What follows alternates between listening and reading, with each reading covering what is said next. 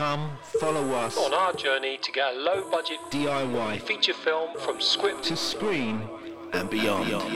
Nobody knows who we are. Look at yourselves, realistically, nobody's going to give you that money. Nobody. You don't know who the fuck you are. It's a complete risk. You are unknown. This is our first feature film, something we're going to do together. You're going to get it warts and all. For now, you're just some pair of idiots like everyone else. Never wait for permission. You just have to start. Give yourself something impossible to do, and then just find the bloody way of making that thing happen. This is DIY Cinema Cult. Hello, Mark. Yee! Hello, Aaron. How you doing? Welcome everyone to episode 26. I think this is. Is it 26? Oh my God. Yeah, we're on 26 now. I feel like we've missed about 5 episodes. I think that episode where we wandered around drunkenly in Alexander Palace took up about 4 episodes. Yeah, it was long, wasn't it? And very kind of waffly and lots of wind blowing into our mics. And yeah, we promised that these ones aren't going to be like that, listeners. So if you've managed to stick with us beyond that one, then well done. From here on in, it does get much more sort of straightforward and more useful content. We're back to our more straightforward, zoomy ones. Not back in the shed yet. I want to do another. I keep banging on about we need to get back in your shed. I know. Bring it back to where it started. But this is very true. Well, we'll have to do. We've got some kind of things coming up, haven't we? Some sort of eventuality. So maybe we'll use the shed as a sort of a opportunity to punctuate some of those eventualities. But it's lovely to see you. I haven't actually seen you as well as done a podcast with you for, I don't know, a couple of months, something like that. It's a couple of months. We've both been busy boys the first half of this year, haven't we? Or quarter of this year, really. So it's been, I haven't seen you at all. You've been deep into your doc and we've been shooting bits of Old Man, so we've been kind of mad busy. Shooting bits of Old Man sounds really disturbing, doesn't it?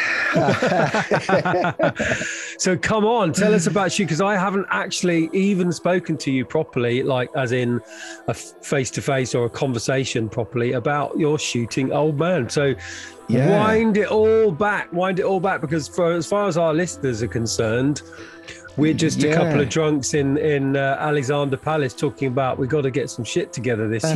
That's right. And what's happened? I think I did say in Ali Pali, I was incredibly vague, even when you asked me then about what was going to happen in our shoot in March. And I think I just said it's going to just be something that's going to just be something, and I don't know what it's going to. And I just didn't know. I just couldn't really commit because it just felt so big at the time, and like we've talked about on this podcast before, and we talked about Old Man in its early iterations, and it was like a kind of episodic web thing we were going to do. Yeah. And it wasn't until me and you started talking quite realistically about how even doing something on a shoestring, how much that might cost, that we started to think, well, at least if we make it a feature film, then we'll have a chance of recouping some budget on the back end, and then it won't be such a massive burden for me to make. So it did kind of, it's suddenly, I want to say suddenly, maybe it was around the turn, the new year, that it became a feature film after being this kind of episodic thing for so long. Yeah. And then so much has happened. I don't quite know where to start, because the film, it kind of became a film, and then it kind of fell apart, and the whole project's kind of fallen apart on me maybe 5 or 6 times, quite in quite a calamitous way. And budget fell through, quite a large bit of budget fell through, that meant that we really couldn't make it in any shape to the shoot in March. But it was Rami, actually, our DOP, who basically said, look, I called him up and I said, look, there was a bit of money that I thought we were going to have to make this happen in March. That money isn't there anymore instantly. It kind of went in an instant on some kind of horrible situation. And he just said, look, well, if there's any way you can make this happen, because the location, it was so good. Yeah. He said, if there's any way you can get people up there, to shoot for that week, I would just try and do anything. And he kind of pulled me back from the brink of me just kind of pulling the plug on the whole thing. In fact, I think in my mind, I had pulled my plug on the whole film. Yeah. He just gave me that kick up the arse to be like, look, just try. Yeah. Just do something, try and get people there. So I had to call, after telling all the actors that the film looked like it wasn't happening, I had to go back to them and say, would you be into the idea of doing this for nothing, just this week? We're in a real situation, but we have this location. You'll be fed. We'll give you a lovely place to stay for a week. What could you possibly stretch? Do me a huge favor and be very generous if you could come to us. Come to the lakes for a week and shoot. And pretty much all the actors agreed to it. So we were very, very, very, very lucky. And wow. Rami was obviously into it. He was kind of the big instigator on getting this done. We managed to get Andre, our sound guy, to agree to do it for a week. My friend Luke came up and helped us for, so it was lots of people doing us huge favors, and we just got ourselves there to the lakes. Lots of other things kind of went wrong around that as well. Go on, give us the list. Come on. Oh my God. This is when we know that you've achieved something, you see. When we see the list that's piled up on top of each other.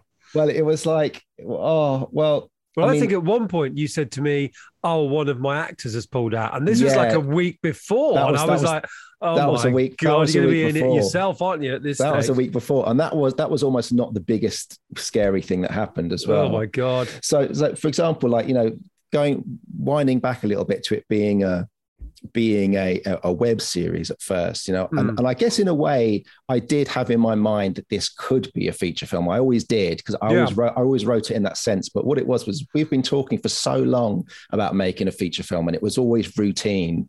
This other script that we've got, and because we'd never made a feature film before, it's a very scary prospect when you set out.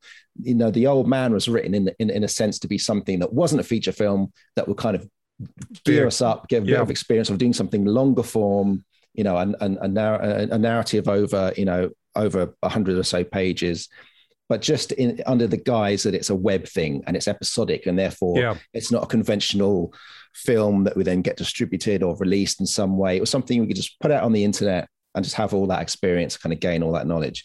But, the flip side is it would cost us still a lot of money, and putting it out on the web would mean that money could just be gone and nothing would happen. And I'm not in the situation that I can do that. I don't have the money to do that. Your gift to the world would have been somewhat ridiculously generous. Yeah. And it probably would have been the end of me. So I was like, and so then it was like, I think I remember saying on the phone to you when you put this to me about maybe it should be a feature film, I was like, am I just making my first feature film by accident? It did feel like that. Because of that kind of suddenly thrown into a feature film realm of production, there was none of that. There was no budget in place. There was no, it was just lots of things that we kind of went naively into and weren't really prepared for. But we somehow just kind of pulled it together. But all the things that went wrong, like just things like our hire car nearly fell through at the last minute because I realized my passport was out of date, because obviously COVID, I haven't even looked at my passport for 2 years. So literally days before we were about to pick the car up, because we've got a little Mini. And so we needed like a big car to lift up a load of kit and props and costume. And obviously we're taking Jude up as well. Wow, yeah. Which is another thing that terrified me. Right, I'm going there with a 2-year-old kid. I'm just bringing him onto set. Everything felt so bonkers about it. I didn't think that I couldn't imagine how it could possibly work. So the hire car fell through, and we had to kind of beg and plead with them for us to let it. We had to swap for Debbie to be the driver, but then she didn't have another bit of ID that they were requesting, so we had to basically beg to get the car. Otherwise, it looked at one point, I was saying to Debbie, look, okay, let's just do it in the Mini. And whatever we can't fit in the Mini, which would have been everything, we just do without. Or you drive up in the Mini and I'll just carry what I can on my back, and then I'll go on the train. And then one of our lead actors pulled out a week before shooting. Whoa. That was terrifying, but in a sense, it was a blessing in disguise. And we found this incredible actor called Jonathan Broke, who's a very, very funny man, who was a great fit with Rich, our other lead, and they kind of knew each other from way back from Edinburgh, from doing improv tours and stuff like that. So they just hit it off, and they just were fantastic with each other. And so in a way, it probably worked out for the best for us. But nonetheless, absolutely bloody terrifying. And then the other big thing, another big thing that happened was that I was looking into, of course, we're shooting in this fantastic location that I'd booked a year previously. One, which I may add, I never had the ability or the money to go and recce. So we had not seen the location. We hadn't seen pictures of it. Another terrifying aspect, which has really kind of given me heartburn just thinking about it. But anyway, so...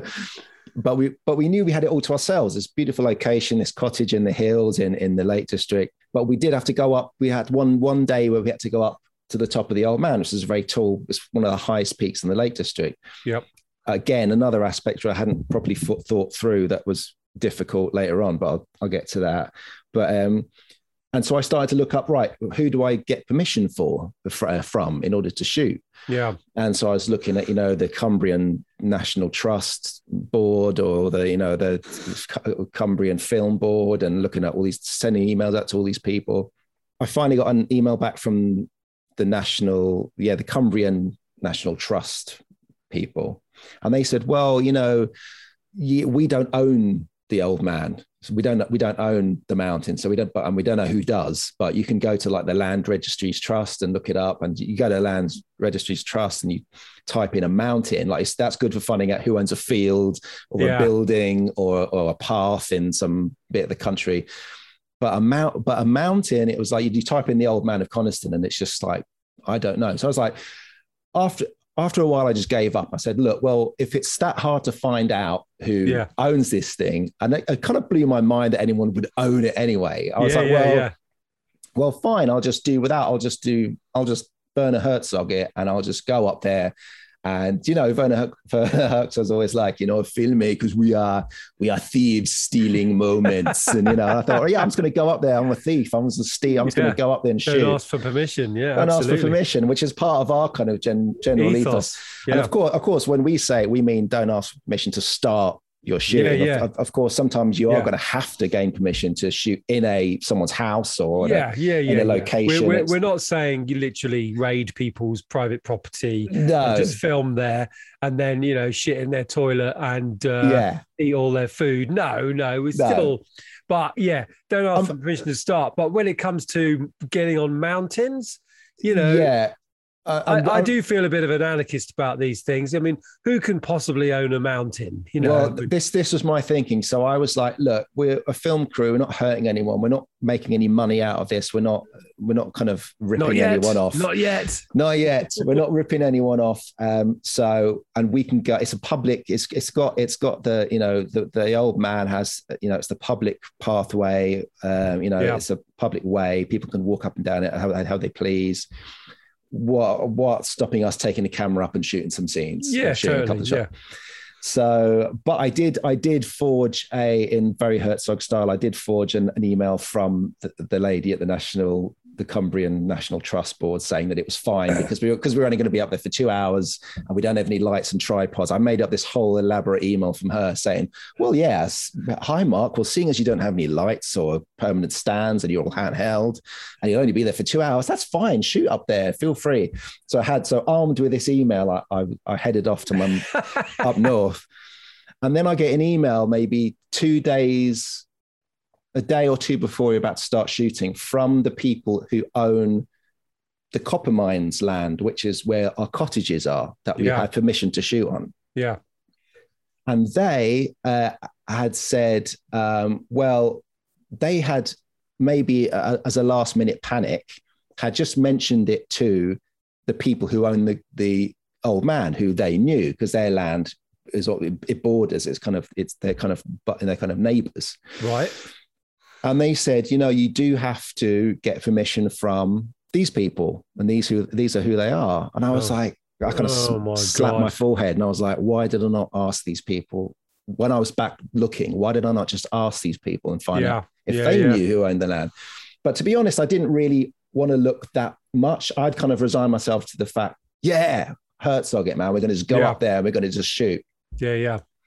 But now we had been essentially grassed up. Sorry, the people who own the Coffin Mines Cottage. I'm saying you're grasses, but that is kind of what happened. But I was like, right, well, now I really have to make sure everything, all the I's are dotted and all the T's are crossed, because now they know where I am. They know where I'm staying. Yeah. They know how long I'm going to be there for. They know the date I want to try and shoot and everything.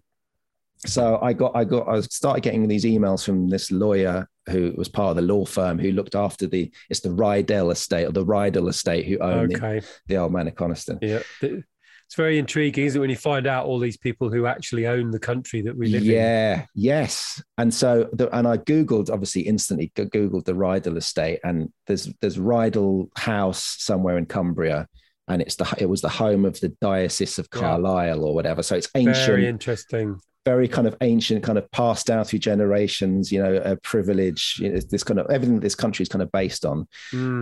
Someone was given a mountain. And the weird thing is, to skip to the end of the story, I did end up having to pay a bit of money to shoot on the Old Man. And I did get assigned a location release finally. Literally the day before we were shooting, which was terrifying. But I do have a contract with the name of the man who owns that mountain. Wow. It's quite strange. It's weird. It's very surreal for me. This man can, I can't afford a one-bedroom flat in London, but this guy's got a mountain. I was like, it kind of blew my mind. Yeah. But, so we had a lot of to and fro. And so it looked at one point that we weren't going to get permission to shoot on the mountain, in which we would just have to. My idea was like, I'm just going to have to keep this quiet from the crew, and I'm going to just take us up there, and then I'll just take all responsibility should we get caught. I mean, in a way, we wouldn't being caught on the mountain. It takes 2.5 hours to get up there, so they'd have to chase us up. But the thing is, if they did find evidence that we were up there without having a location release form, then they could block us releasing or distributing or whatever. So that would be terrifying. Yeah. So that was my real kind of headache in the days, and then even the first couple of days of the shoot, because there was no guarantee that we were even allowed to shoot the final scenes of the film up the top of the Old Man, which happens to be the name of the film too, and the whole reason why we're going there. Yeah. It wasn't a given that we were even going to get to be able to shoot a frame on the Old Man. So we were talking about ways we can maybe cheat it around the cottage, or just outside the cottage, and it was crazy. You are listening to the debut feature film podcast. This is DIY Cinema Cult.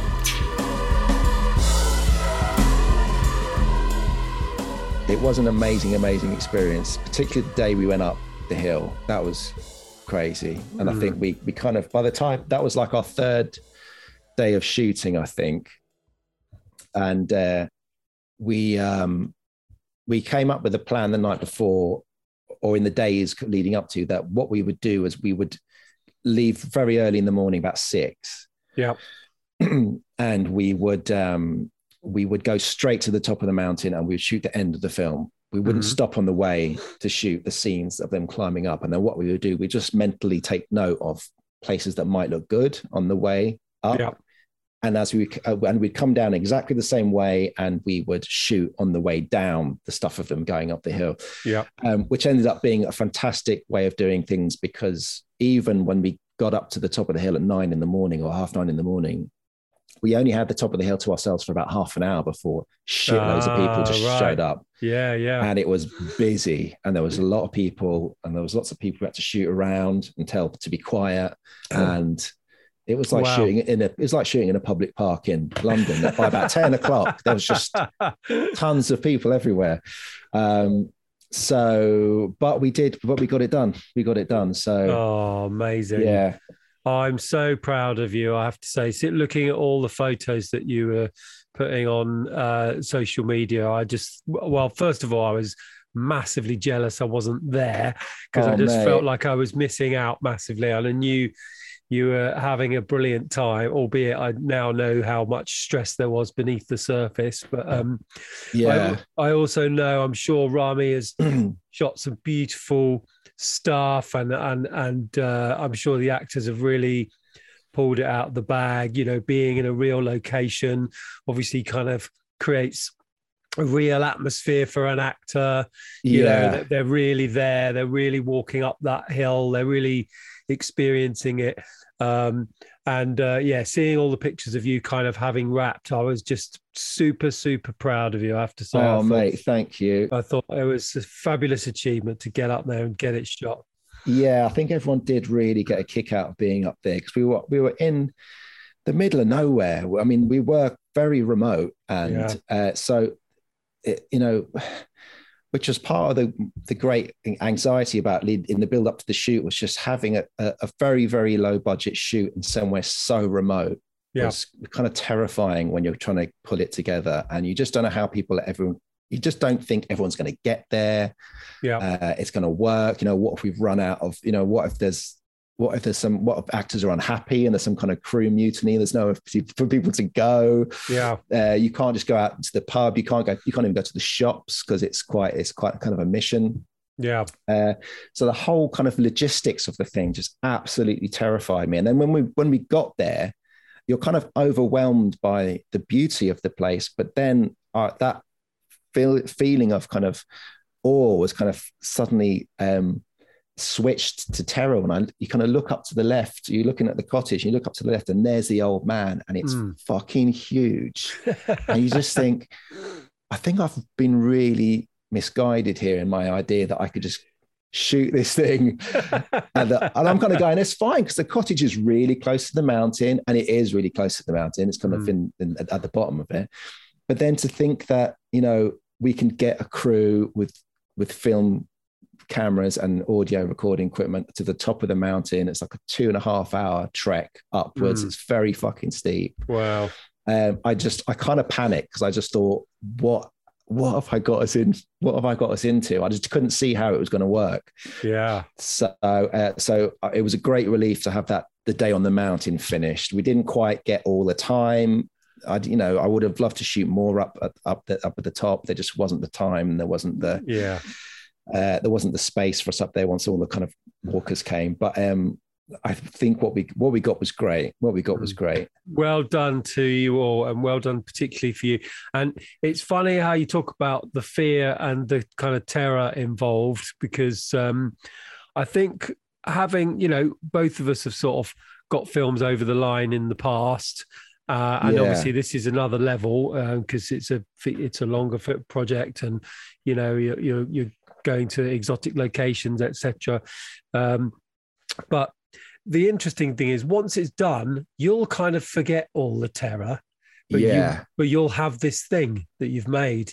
Yeah, and so that's the thing to keep reminding yourself of, is all the stress, all the pain, all the terror will kind of disappear once you've got this thing that you've made, that's yours, that you've created from nothing, from a wish, a desire that you had, and a collaboration that you put together, and a juggling of your personal time and the talents of other people and their goodwill, and all of that stuff is, in a way, it just seems very distant when you first start, because you just think, well, you know, I've got this idea for a film, and then you get to the nitty gritty, and of course, you're literally climbing a mountain. I mean, it couldn't be a more actual metaphor for the whole experience, could it?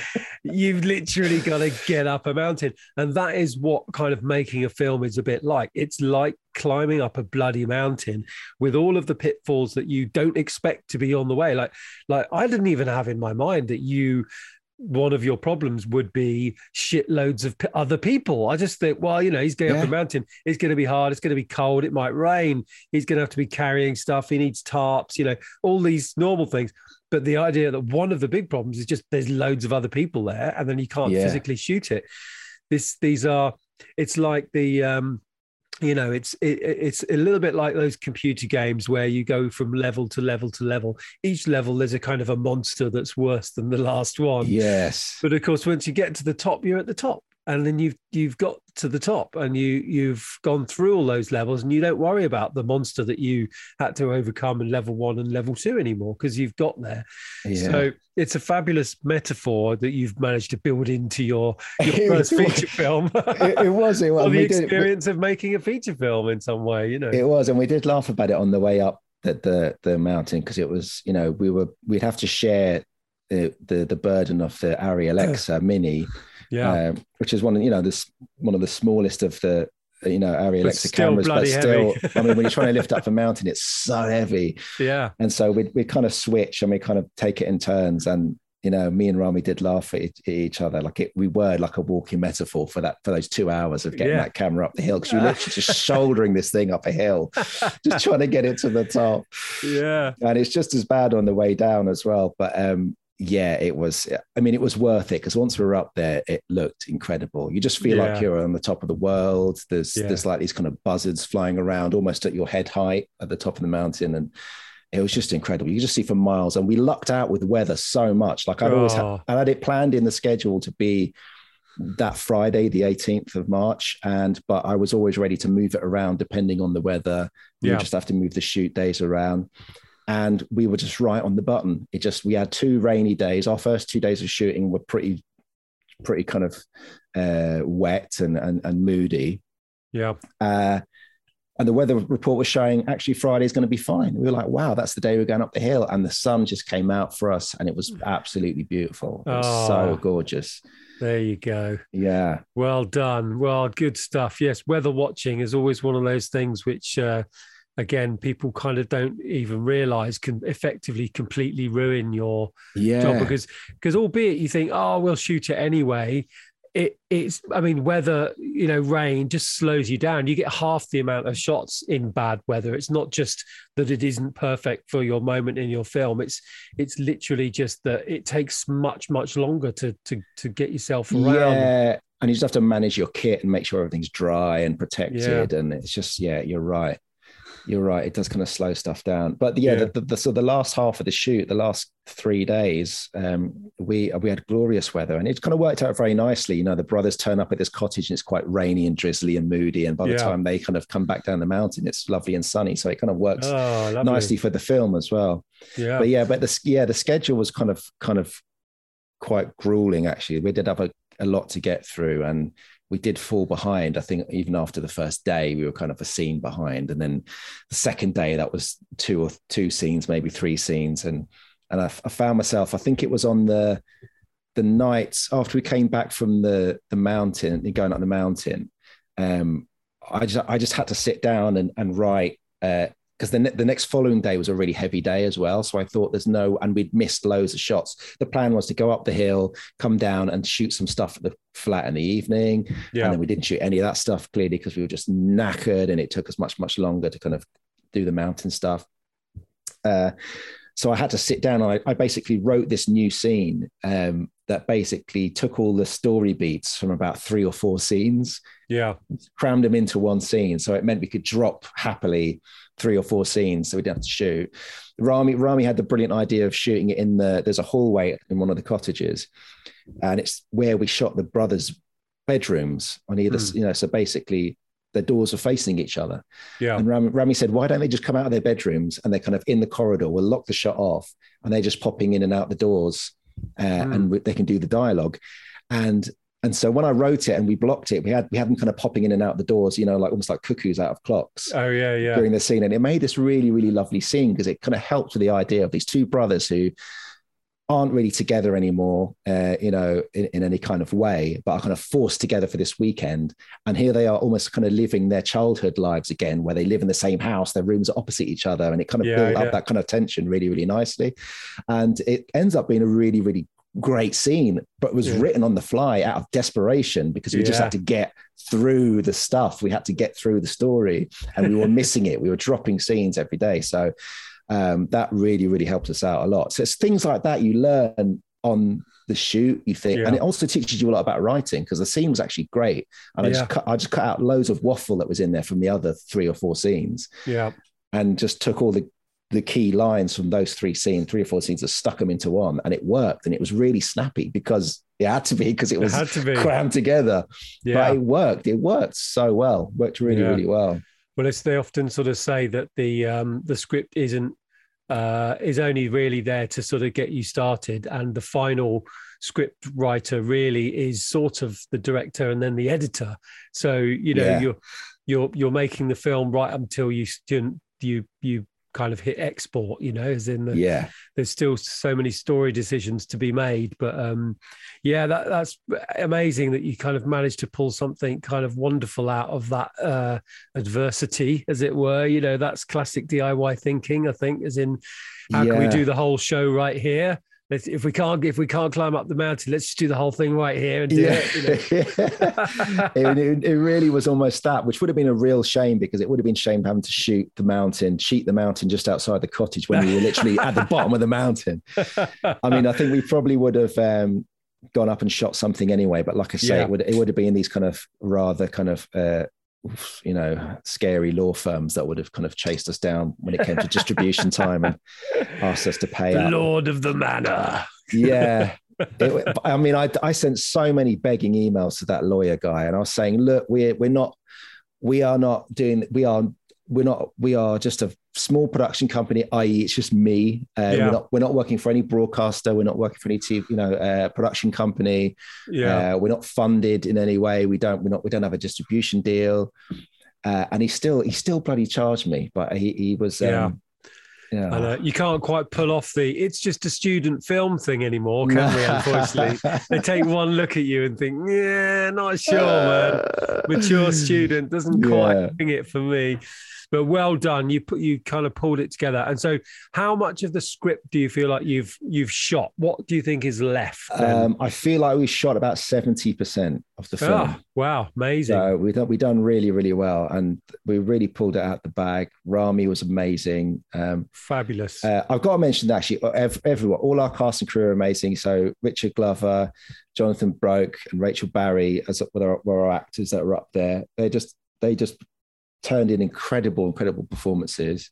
Rami was amazing, our DOP, and he was just a real workhorse. He pretty much did the whole film handheld. There was a couple of locked off shots. He nearly killed him. We nearly broke Rami, but it was. He's tough. He's a tough nut. So it was really worth it. And then Andre, our sound guy, was just brilliant. And everyone was the perfect kind of character we needed to be up there, right, making that film. And everyone just kind of pulled together really nicely. Debbie, of course, probably had the hardest job there because she was wardrobe, makeup.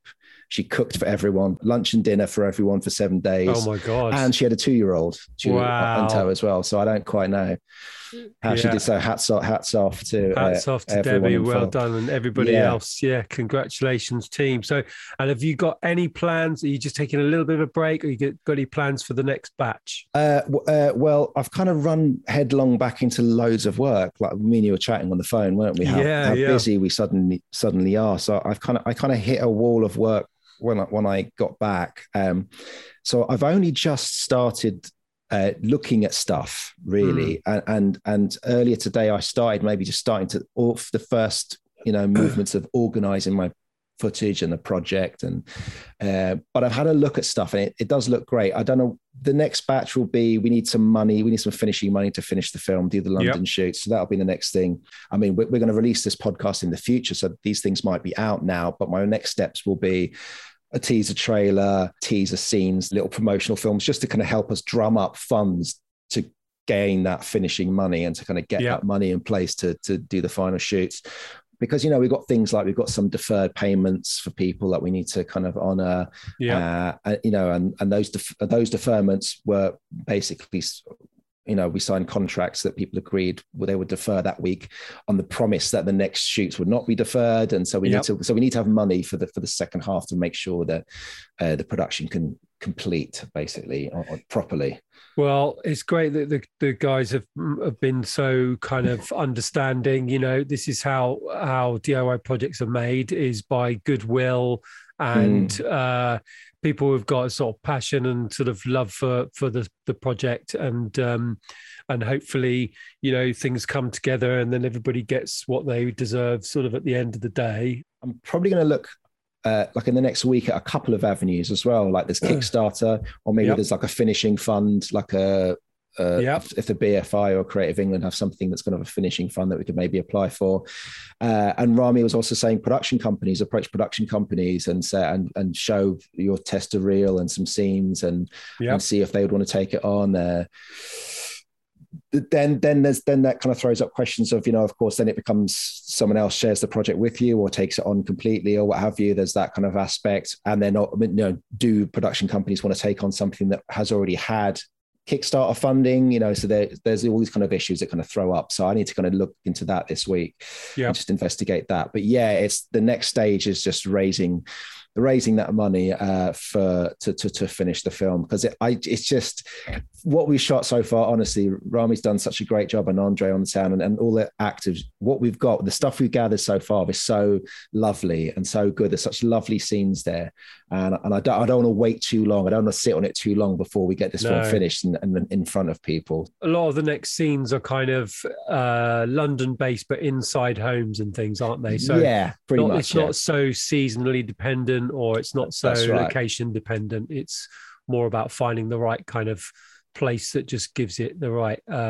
atmosphere, and then that can happen. A lot of it's interiors, isn't it? I believe that's right. Yeah, most of it is interiors, and there's still people to cast. There's still actors to cast as well. So it's just it was really a film of two halves, you know, because once I'd locked in that location and it was set for that March shoot, all the focus had to be on just getting that done first, and then we knew that the rest could kind of follow in some way. Just start, as we know. Just start. Just start. That's how it got done. But Rami was getting Rami on board was absolutely brilliant, because you know, I was so ready to shoot it in a very, very DIY way. I was even thinking of using, you know, bits of my kit and bits of your kit. At one point when I had a sound guy I was speaking to, when he fell through or decided not to do the film, I was going to boom the sound myself. You know, all of these things that would have, just looking back now, would have been absolutely disastrous. You know, because when you're desperate, you kind of just, I mean, I was so desperate that when our first actor pulled out, I said to Rich, "Shall I play Drew?" And he was like, he kind of had this very slightly horrified look on his face, and luckily Jonathan just came along just at the right time and was amazing. So, but Rami, he pulled some kit together. He pulled the Ari together, and a couple of bits of lighting kit. We were grossly underkitted in terms of what we were trying to do. Like we needed so much more, but we Rami really made it work with what we had. Fabulous. It looked fantastic. And I'm guessing you weren't carting massive sets of prime lenses up that mountain. Were you shooting on a zoom, or how did you shoot on that? Took maybe 3 lenses up the mountain. So he kind of really slimmed it. The kit was really slimmed down for that. So even in the sense that we were kind of cutting it fine in terms of batteries and stuff like that, which is why we came up with the plan of going to the top of the mountain first and shooting the vital stuff first. Because if we ran out on the way down, then we could shoot around the cottage and kind of make it work somewhere else. But the kit was really, really streamlined. So he basically over the first 2 days, we kind of experimented with some lenses, and so we knew what kind of worked well for certain kind of scenarios, and the ones that seemed to be our favorites. And so when it came to going up the mountain, we just slimmed it right down. So someone said on the night before we were going up the hill, it costs $5,000 if in mountain rescue are called out. And I was like, oh my god. I don't want to know. Didn't want to know that. I didn't want to know that, because if it just takes one of your party to go over on their ankle and bust it, or break an ankle or whatever, or take a massive fall. That's the least that could happen. But or take a massive fall and injure themselves really badly. And then you're in all kinds of horrible trouble. Luke, who was on the shoot with us, he was quite experienced. So he was very much into, what we needed to bring with us and how hot and cold we were going to be at certain points of the climb, and the water we needed to carry, how much water we needed to carry. And you need him. And all our kit, and he knew the route really well. But but even hearing him kind of explain how, you know, all the things we have to think about, you know, as I was writing, I was going, yeah, and then the next day we'll just go up the hill and it'll be fine and the weather will be great. And, you know, when you're writing these things, it's very, very easy. But on the day before you're about to do this, set off for this climb at 6 a.m. the next morning, you suddenly it's quite terrifying thinking about, oh my God, I just hope, you know, I don't know about everyone else's fitness levels, you know, are they going to be able to make it up the hill? Of course I did it when I was in my 20s with a bunch of mates, but obviously now we're all in our 40s plus, and you know, it was quite a serious climb. It was absolutely exhausting. And but it just meant that getting up there was just all the sweeter. It was amazing. Absolutely. Well, there you go. I love it. Well done. I can't wait to see the results, even if there's just some loose shots. And I'm sure the listeners will be very excited to see stuff. And it's a proper achievement if you've got something together. And 70% shot is actually amazing. It's so beautiful.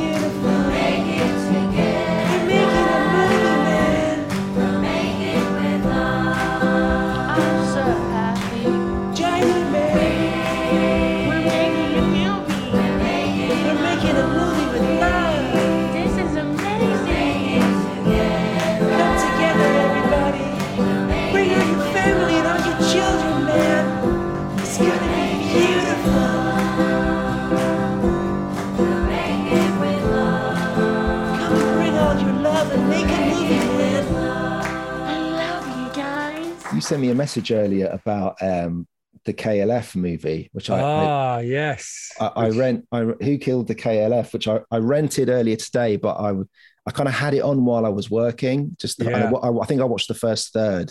Yeah. And then I thought, and switched it off, and I thought, no, I can't. I have to You've watch got to this give properly. it due attention. Yeah, so I did actually watch it last night. I couldn't help myself because obviously, you know, they're a bit of an influence on us, and in many ways, many lessons from the KLF have kind of manifest in some ways in what we're doing. You know, both of us making foolhardy decisions to make films from nothing, and not asking for permission and getting on with it anyway, and managing to do it as well. You know, so it's an interesting film because it's not officially sanctioned by the two guys from the KLF. Oh, right. Is it not? So there's no interviews with them that were made for the film. They've cut together interviews that have been found and sourced. Right. So, but it's still, you know, it's got fascinating insights. And obviously, you know, we're big fans. And the brilliant nature of the KLF's kind of can-do attitude that ended up with them, obviously, at the point where they literally had £1 million that they couldn't think of anything to do with it, but to set fire to it.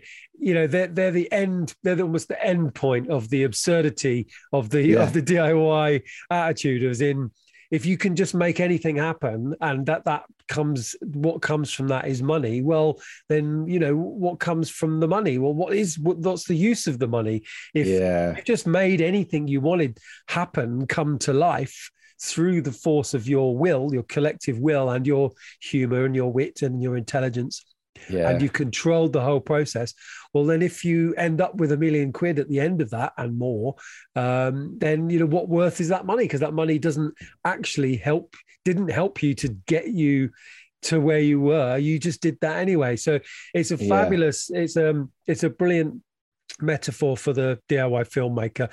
It's a well-made film. I mean, it's you know, in some ways it'd have been great if both Jimmy and Bill would have been participants in it. But from what I gather, and from what I've also interestingly gathered in a more personal way recently, because I have had some contact with, secondhand contact, but contact with one member of the KLF, that they don't like to look back. Right. Okay. They will only want to look forward. So their interest is in focusing on future projects and what's happening now. Yeah. But for us fans, it's great to see a film told well about. Oh, it was amazing. I thought it was beautifully made. The section that I saw, and also I loved the bit about how, you know, it was all basically being run out of Jimmy Cauty's kind of squat, wasn't it? And they literally had in the basement boxes and boxes of records. Yeah. And that's where they were getting. That's where they got when they got printed. That's where they got delivered to. Yeah. But they were beating hand over fist all the major record labels and all the kind of marketing money that they were pumping into things. But they were just running it out of this kind of squat somewhere in London, and I just can't. It just seems, and that must feed into that idea of their, you know, well, what's £1 million? It's all bullshit anyway. Yeah. You know, the fact that they could beat all these record companies at their own game. Yeah, absolutely. And I mean, you know, obviously we don't know for sure, because interestingly, they don't know why they did the £1 million thing. After making all these brilliant records, I think they all, and these sort of having these huge pop hits, they kind of felt like they got to the end of that mission, the mission which was get to number one. Well, they did that, and then they told other people how to get to number one, and those people then did get to number one. Yeah. And then they got to number one 5 or 6 times or whatever around the world. And then the next mission was like, well, what is our next mission? And obviously, you know, we're in a society that's based around money and consumerism, and in some ways they saw that, I think, as a fantastic critique. But I mean, certainly it didn't come without a certain amount of soul searching, as in, you know, I don't think that they were entirely satisfied with their reasoning. I don't think they had solid reasoning behind it. But I do recommend it as a film, particularly as obviously they're a big influence on us. And I have recently, part of my film project has recently overlapped with the KLF. In fact, there is a section, as you know, in the film with of course, with the KLF visiting that you've so wonderfully animated and designed for us. As a cult, as the DIY cinema cult, you know, the KLF are part of our, you know, we are a polytheist cult, and we do celebrate a certain number of deities, you know, Louis Buñuel and maybe Werner Herzog and David Lynch would be among, and of course the KLF I think are among them. So it's for sure, and I mean I think you're right that we're a cult, but in the chaos magic kind of way of a cult, as in choosing to pick up a kind of and follow something whenever it suits us, and then being equally happy to drop it at the next kind of opportunity, should we need to choose another godhead to follow to take us up that mountain, you know.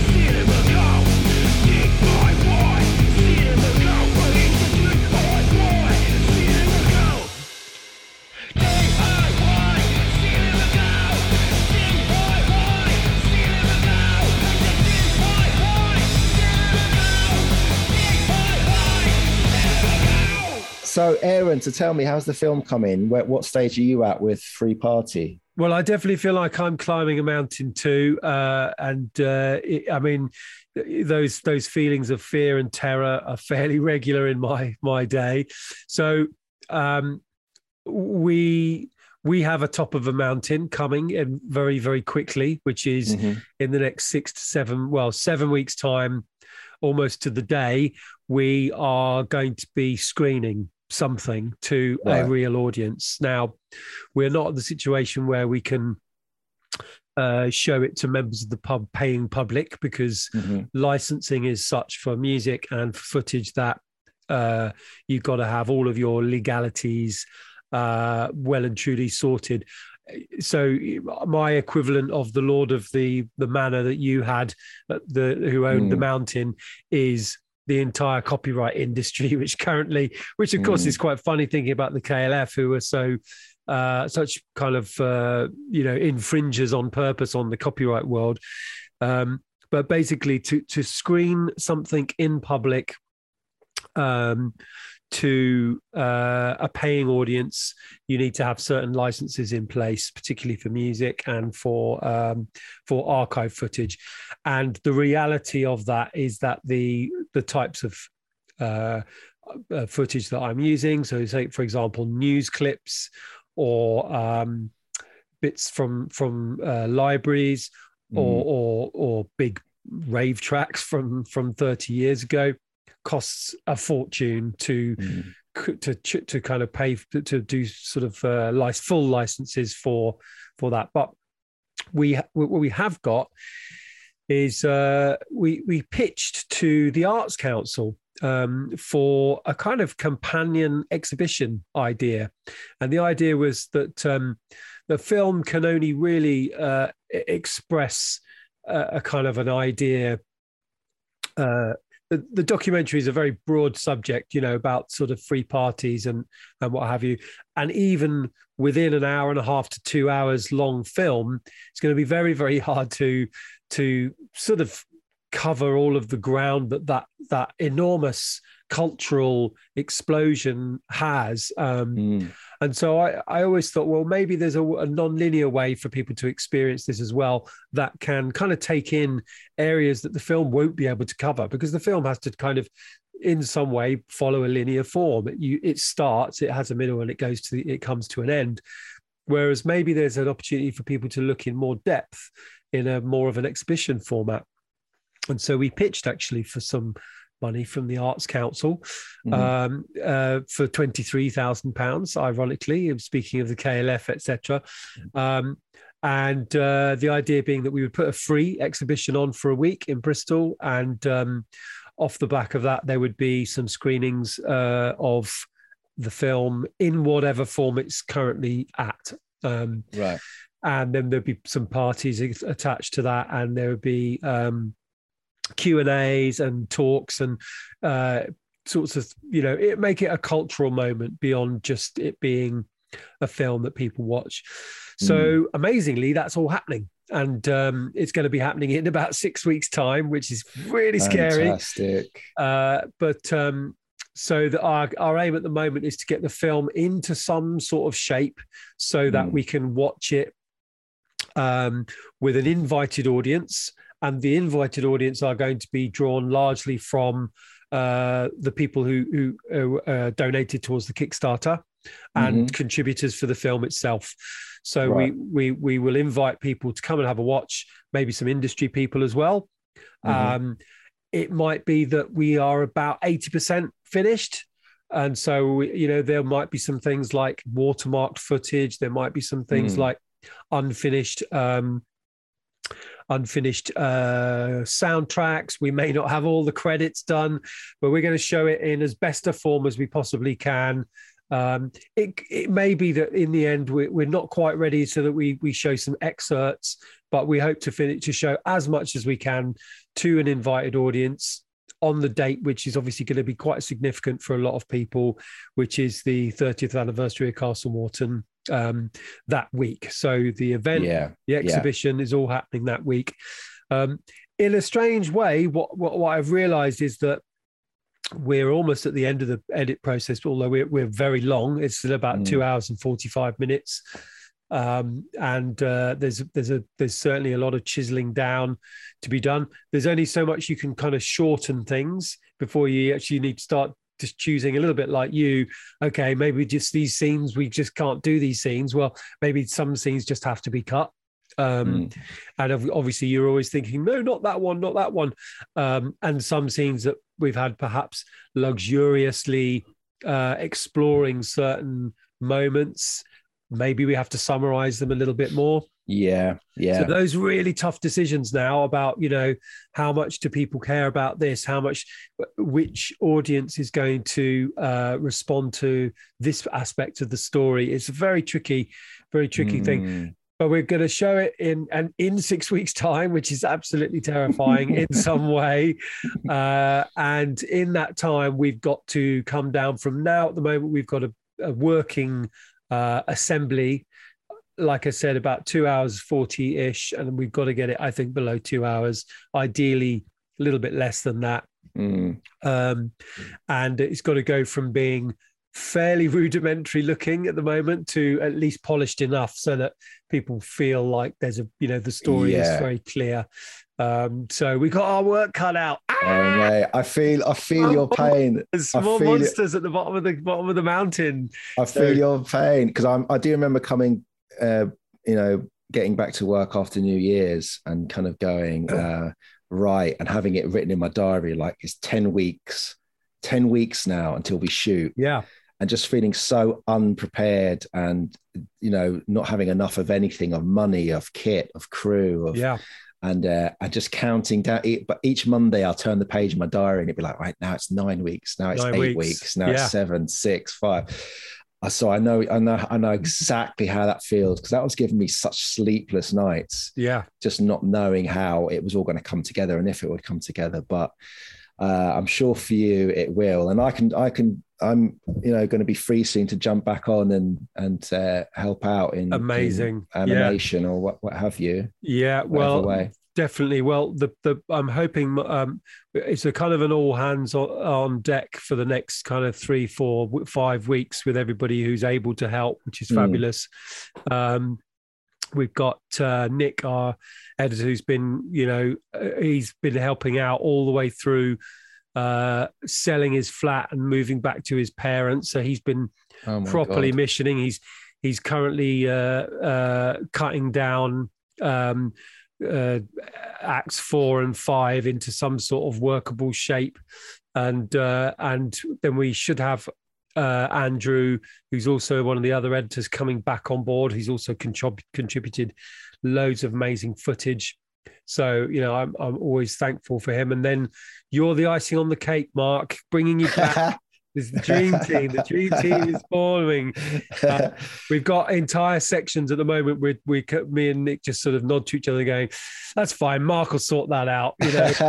Oh, lovely. That concerns me. Yeah. So we've got a few bits that are possibly light on anything else, but a graphic, a animated approach is going to be good. It's quite a good reference to KLF film, because there's a couple of great bits where you think, there's only one way they could have done this scene, which is animation. Yeah. And there's a key bit right at the end where you think they've got this recorded conversation, and yes, potentially they could have done a recreation of it, but they could only really do it as an animated version.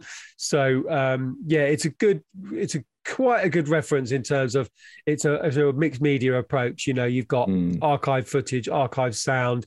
Obviously, you've got all the stuff that the KLF did, the music videos and the TV appearances and all of that.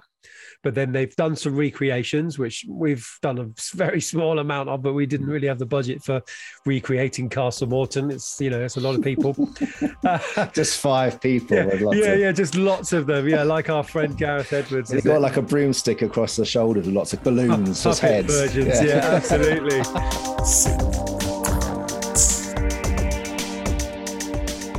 Definitely one area that we think may change after the screening is actually the ending of the film, because something may, let's say, not sure, but it might actually be occurring the week that the film is screening. I'm not going to say any more, but if it does occur, then perhaps it becomes part of the ending of the film. So I'm just going to leave it at that and don't want to tempt fate. So it could be a very self-referential thing of us filming the end of the film when we're showing the film. Who knows? But anyway. Yeah. Okay. Okay. I'm intrigued. We shall see. But I'm intrigued. It's been a mission, that's for sure. And it's still a mission to go. Oh, mate. Well, I wish you all the best for the final stages. Well, lovely seeing your lovely face again, Aaron. It's been a long time. Absolutely. Likewise.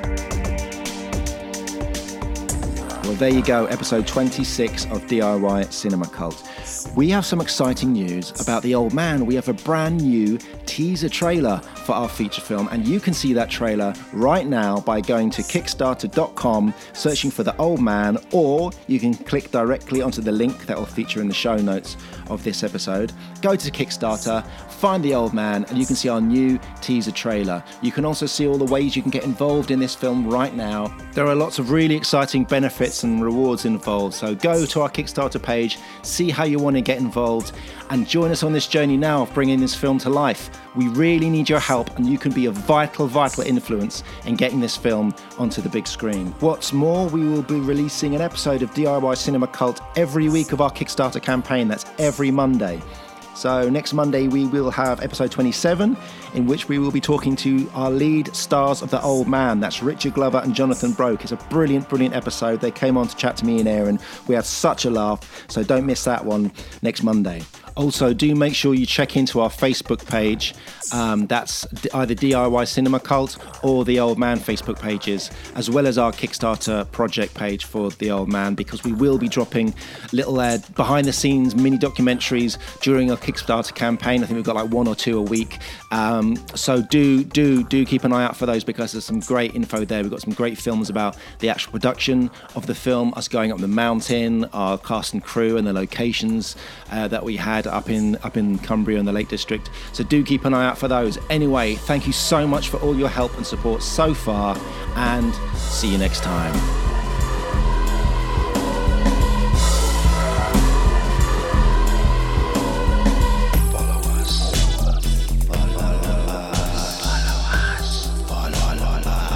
Follow us on Twitter at DIY Cinema Cult, or on Instagram we are DIY_cinema_cult.